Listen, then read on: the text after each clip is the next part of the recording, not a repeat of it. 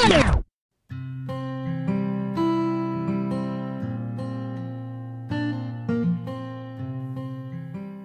you ever get the feeling that your life is a perpetual work in progress? Always striving and changing, but never quite arriving?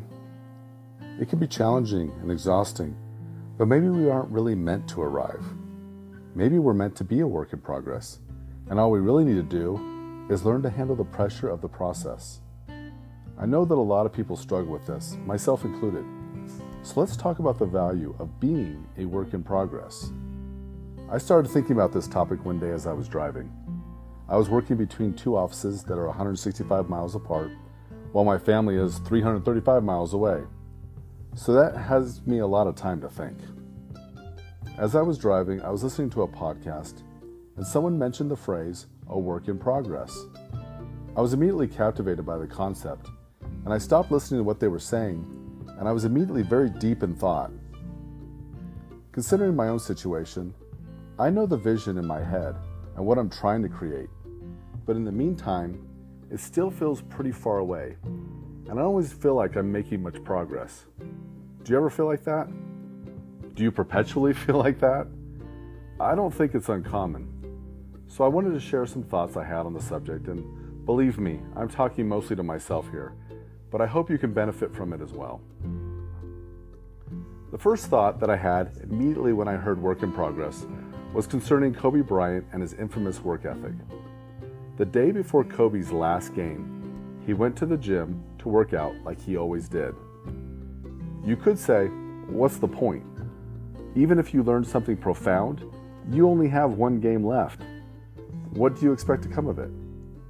If he had decided to take that day off, nobody would have blamed him, and it wouldn't have diminished his reputation one bit, and most likely, nobody would have even noticed. But that's not what he did. The day before his last game, he did what he always did. In his last game ever, he scored 60 points. Most players in the NBA will never score 60 points, but he did it in his last game ever. Again, you might ask, so what? The outcome of that game changed nothing. The Lakers didn't make the playoffs. If he'd only scored 2 points, the outcome would have been exactly the same. But I can promise you that he didn't score 60 points for me, or for you, or anyone else. He scored 60 points for himself, so he could always know that he left the game giving his all to the very end. That's the mentality of a winner, and he knew that he would need that mentality long after he left the game of basketball. Shortly after his retirement, he created a podcast called The Punies. The Punies is great, and it's a direct product of the mentality that led to that last game work ethic. When my children were younger, I would put them to bed each night, and I would play them an episode of The Punies, and they loved it. They also came to love Kobe Bryant even though they knew nothing of basketball. So what's my point? My point is that mentality is key to our future. How you do one thing is how you do everything. I'm not suggesting you be detail-oriented and focused on minutia. In fact, quite the opposite. When people focus on details in small things, they then tend to focus on details in big things, and they drown themselves into failure. The key isn't the details and the minutia. The key is to focus on the things with the biggest payoff. If there is no payoff, then why would you waste the time? I often see people bogged down in the minutia of details when it's obvious to me that even if they attain perfection, there's no payoff. Stop doing those things, and the sooner you stop, the better. This is when people often give the excuse, well, I'm just a perfectionist. I recently heard a psychologist define perfectionism. He said it's a need to micromanage, but an unwillingness to be judged for it. If you consider yourself a perfectionist, or if you allow yourself that excuse for your inexcusable behavior, then you need to knock that off as well. There was a time when I thought myself to be a perfectionist. I'm a quick decision maker, and I tend to stick to it, and I do care about the details. But as I aged, and hopefully matured, I learned to become comfortable and to even relish the messiness of life. I found that most people, whether perfectionist or not, don't like the messiness. They much prefer the order. But the messiness that everyone avoids is where all the opportunity is. So get in there and start creating order from disorder. It doesn't have to be perfect. You just have to start making it better. That, my friends, is a work in progress, and that's exactly where we should be. I know that's something that's very difficult to settle in your spirit sometimes. It just doesn't feel right. But this is the point where the intellect must overcome the feelings. It's an important point of philosophy that animals act on instinct, which is essentially a feeling. Humans are unique because they can harness the power of the intellect to overcome the feeling of instinct, and this is something called the will. We usually use it in the phrase willpower, but the will is not something to be ignored. The will is ever present, but if we fail to anchor it and aim it appropriately, then we'll almost inevitably default to having it serve the purpose of selfishness and hedonism. The problem with this might not immediately be obvious, but selfishness rarely gains us what we might imagine that it would. In the end, we discover that the journey is less about what you gain and more about who you become. So, who are you becoming? Is life making you better, or is it just making you bitter? It seems, if I could oversimplify this for just a moment, that the greatest challenge in life is learning to tame the ego. This is not a new idea, but it can take us all the way back to Socrates. Socrates said that humility is simply polished egotism. He further said that if you can't be arrogant, you can't be humble, so the depth of your humility is equal to your arrogance. In contrast, the wise man simply lives without either. As my mom used to tell me, I think she got it from C.S. Lewis, humility isn't thinking less of yourself, it's thinking of yourself less. I wonder if it's a Gen X thing, but this week I heard a conversation with Gary Vaynerchuk and Tim Ferriss. They both agreed that if someone was young and living at home and looking to get started, they said you should find the highest level person you possibly can who will allow you to work for them for free. I know that if you're a millennial or a Gen Z, then your gut reaction to what I just said is absolutely not. I know it just doesn't feel right, so hear me out here. I once had a friend who owned a real estate company. In his office, he had the top selling agent in the whole town. He also had what was probably the lowest selling agent in the whole town. She sold 1, maybe 2 houses a year on a good year. He was lamenting the fact that the good agent wasn't really having any effect to bring up the bad agent. We were in the office alone, so they weren't around. I grabbed a chair and I set it in front of the good agent's desk. I said if I was the bad agent, I won't say her name, I would camp out right here and start taking notes. If she did something I didn't understand, I would ask her why. I'd also ask what I could do to help her for free. That last step would cause me to double my sales just by accident and with no effort. So why wouldn't the bad agent do that? In a word, ego. That agent eventually left the business less than a year later with a lot of excuses and blame for everyone but herself. When I was a student, I found doctors in the area who I could learn from. I'd work for them for free just so I could learn what they knew. Zig Ziglar famously said that you can have everything you want in life if you just help enough other people get what they want first. It seems most people today think you can have everything you want in life if you can just find enough other people to do it for you. Some of this old wisdom has become lost wisdom, but it really does still work the way that it always has. Sometimes we get tired of working and we think or we say, why can't it ever be easier? As John Maxwell says, because all the good stuff is uphill. You either have to work to get up there, or you could just coast to the bottom where you surely don't want to be. Work, by definition, is effort to move in a certain direction, usually against an opposing force. When we stop giving effort, we just end up wherever the tide takes us. When I was about 12, I was swimming in the Snake River outside of Jackson Hole, Wyoming with my family. We were swimming in a pretty calm area, but in the blink of an eye, the current took us around the corner and we were now swimming in the rapids. Even then, I was a good swimmer, but I was no match for the power of the river to just throw me around wherever it wanted. And the more I struggled against it, the more exhausted I became without making any perceivable change to my situation. I was trying to make my way towards shore, but it wasn't getting any closer. Before I even knew what had happened, I was suddenly sitting on the bottom of the river. I got caught in an eddy, and it pulled me to the bottom with remarkable power. I could see the surface of the water was only about 6 or 7 feet above my head. I tried with all my might to swim to the surface, but I made no progress. I then realized that my arms were burning and cramping, and I was desperately needing air from all my exertion, but there just didn't seem to be any way to get to the surface, even though it seemed so close. Not knowing what to do, and feeling all alone at the bottom of the river, I did the only thing I could think of. I gave up. I crossed my legs, and I sat on the bottom, and I looked up at the surface. I thought, I wonder how long I'll be able to hold my breath until I just can't hold it any longer.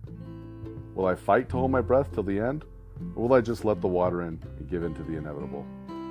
I had about a second to contemplate that thought before I felt myself launched out of the water, like I was shot out of a cannon, and I landed on a rock in the middle of the river. Boy, that oxygen felt good in my lungs. I must have laid on that rock for at least 10 minutes until my arms felt strong enough to swim back to shore. I remember thinking at the time that this experience was a metaphor for life, but I just wasn't old enough yet to know what it meant. What I later realized is that sometimes, when you feel stuck, just relax for a moment and see where the current's taking you. You might have been swimming in the wrong direction the whole time.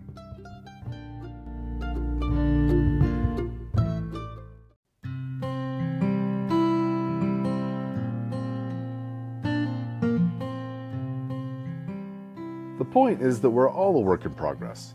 Our office is a work in progress, our technique is a work in progress, and our life is a work in progress. That isn't just okay, that's exactly how it's supposed to be. So how do we take a work in progress and turn it into growth? My simple answer to that is to not see obstacles as failures, but to see them as opportunities that will develop your character and move you to the next level. I know that's not generally something that people want to hear, but in real life, you will have difficulties. Every successful person will tell you that they've learned far more from their failures than they ever have from their successes. John Maxwell has a saying that when a man with money meets a man with experience, the man with the experience will get the money, and the man with the money will get the experience. Don't discount the wisdom of this saying. With patients, we will always have those patients who don't get fixed up as quickly as we think they should. Those are the ones that will teach you something profound. The successes are nice, and they keep us from getting too down on ourselves, but it's the struggles and even the failures where we make the progress and learn the lessons that make us better in the long run. When you find yourself stuck as a work in progress and you're not making progress, there are only two ways out. One is to get clarity on the most important thing. Where are you going, and what do you have to do to get there?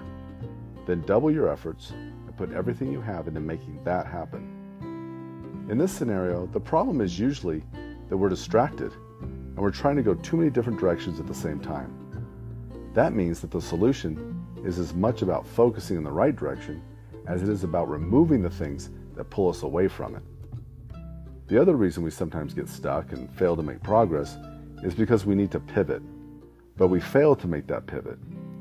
If you aren't making progress, maybe it's because you should be doing something different, or maybe just doing it in a different way. Either way, until you make that change, you're going to just keep beating your head against the wall and feeling frustrated when you should be making a change. Probably just a simple, even a small change, but a change nonetheless.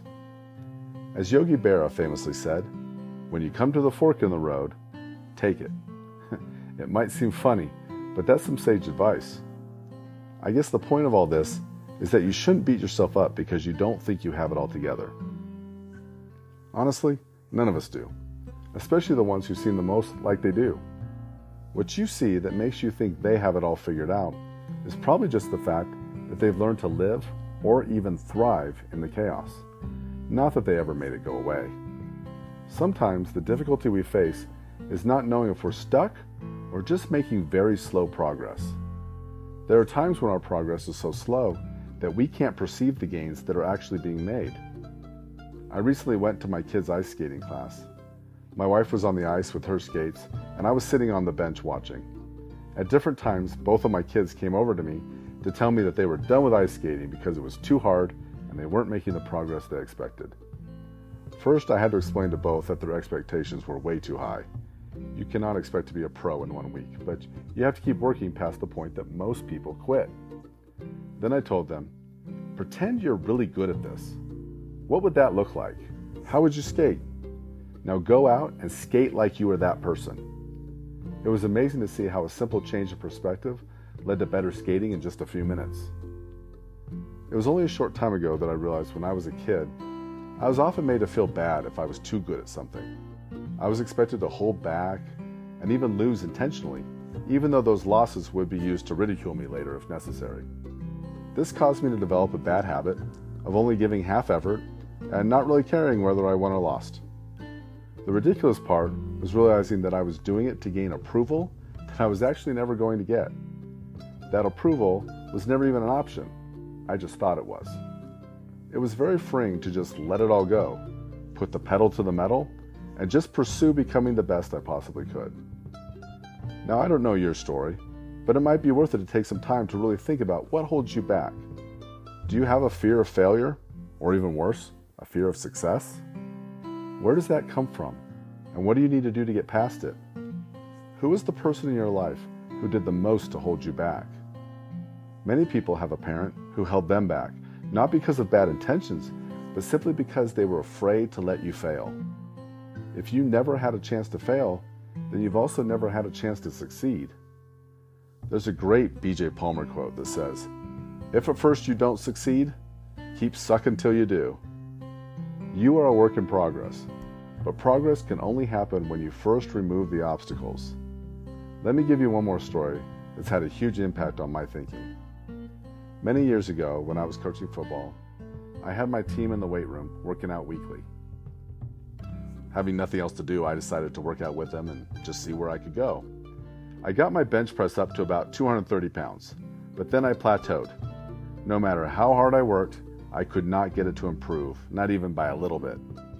I then realized that I was using my triceps way too much, and that was actually holding my pecs back, the very point of the exercise in the first place.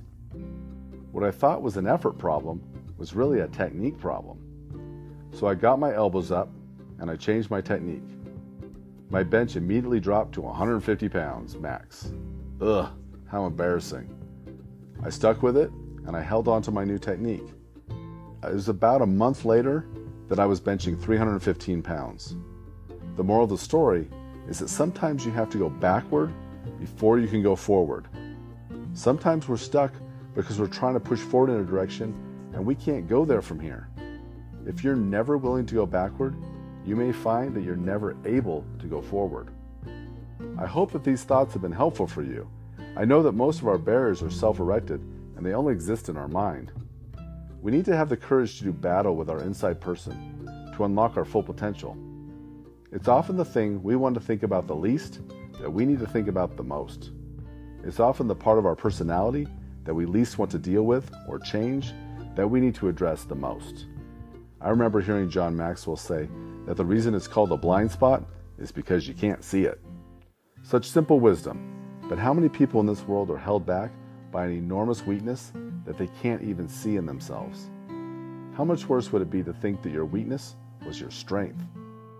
Thomas Wolfe said, "The greatest fool in the world is the man who thinks he sees himself as he actually is." It's for this reason that we have to grind out our character by slowly discovering who we are and who we are not. Over time, the things that once held great appeal slowly become less relevant, or maybe even altogether irrelevant, as we become who we are meant to be. Unfortunately, this process is often hard and painful. It's the difficulties that grind us down and make us smooth where we were once rough. Those who avoid difficulties often avoid this process and find themselves little changed as the years go by. I once heard someone say that experience is what you get when you don't get what you want. I think there's some piece of truth, unwelcome though it may be, hidden in there somewhere. Each and every one of us is a work in progress. That is a good thing. That should be an exciting thing. Who will you be in 10 years? The choice is yours. Or maybe it's not. Only time will tell.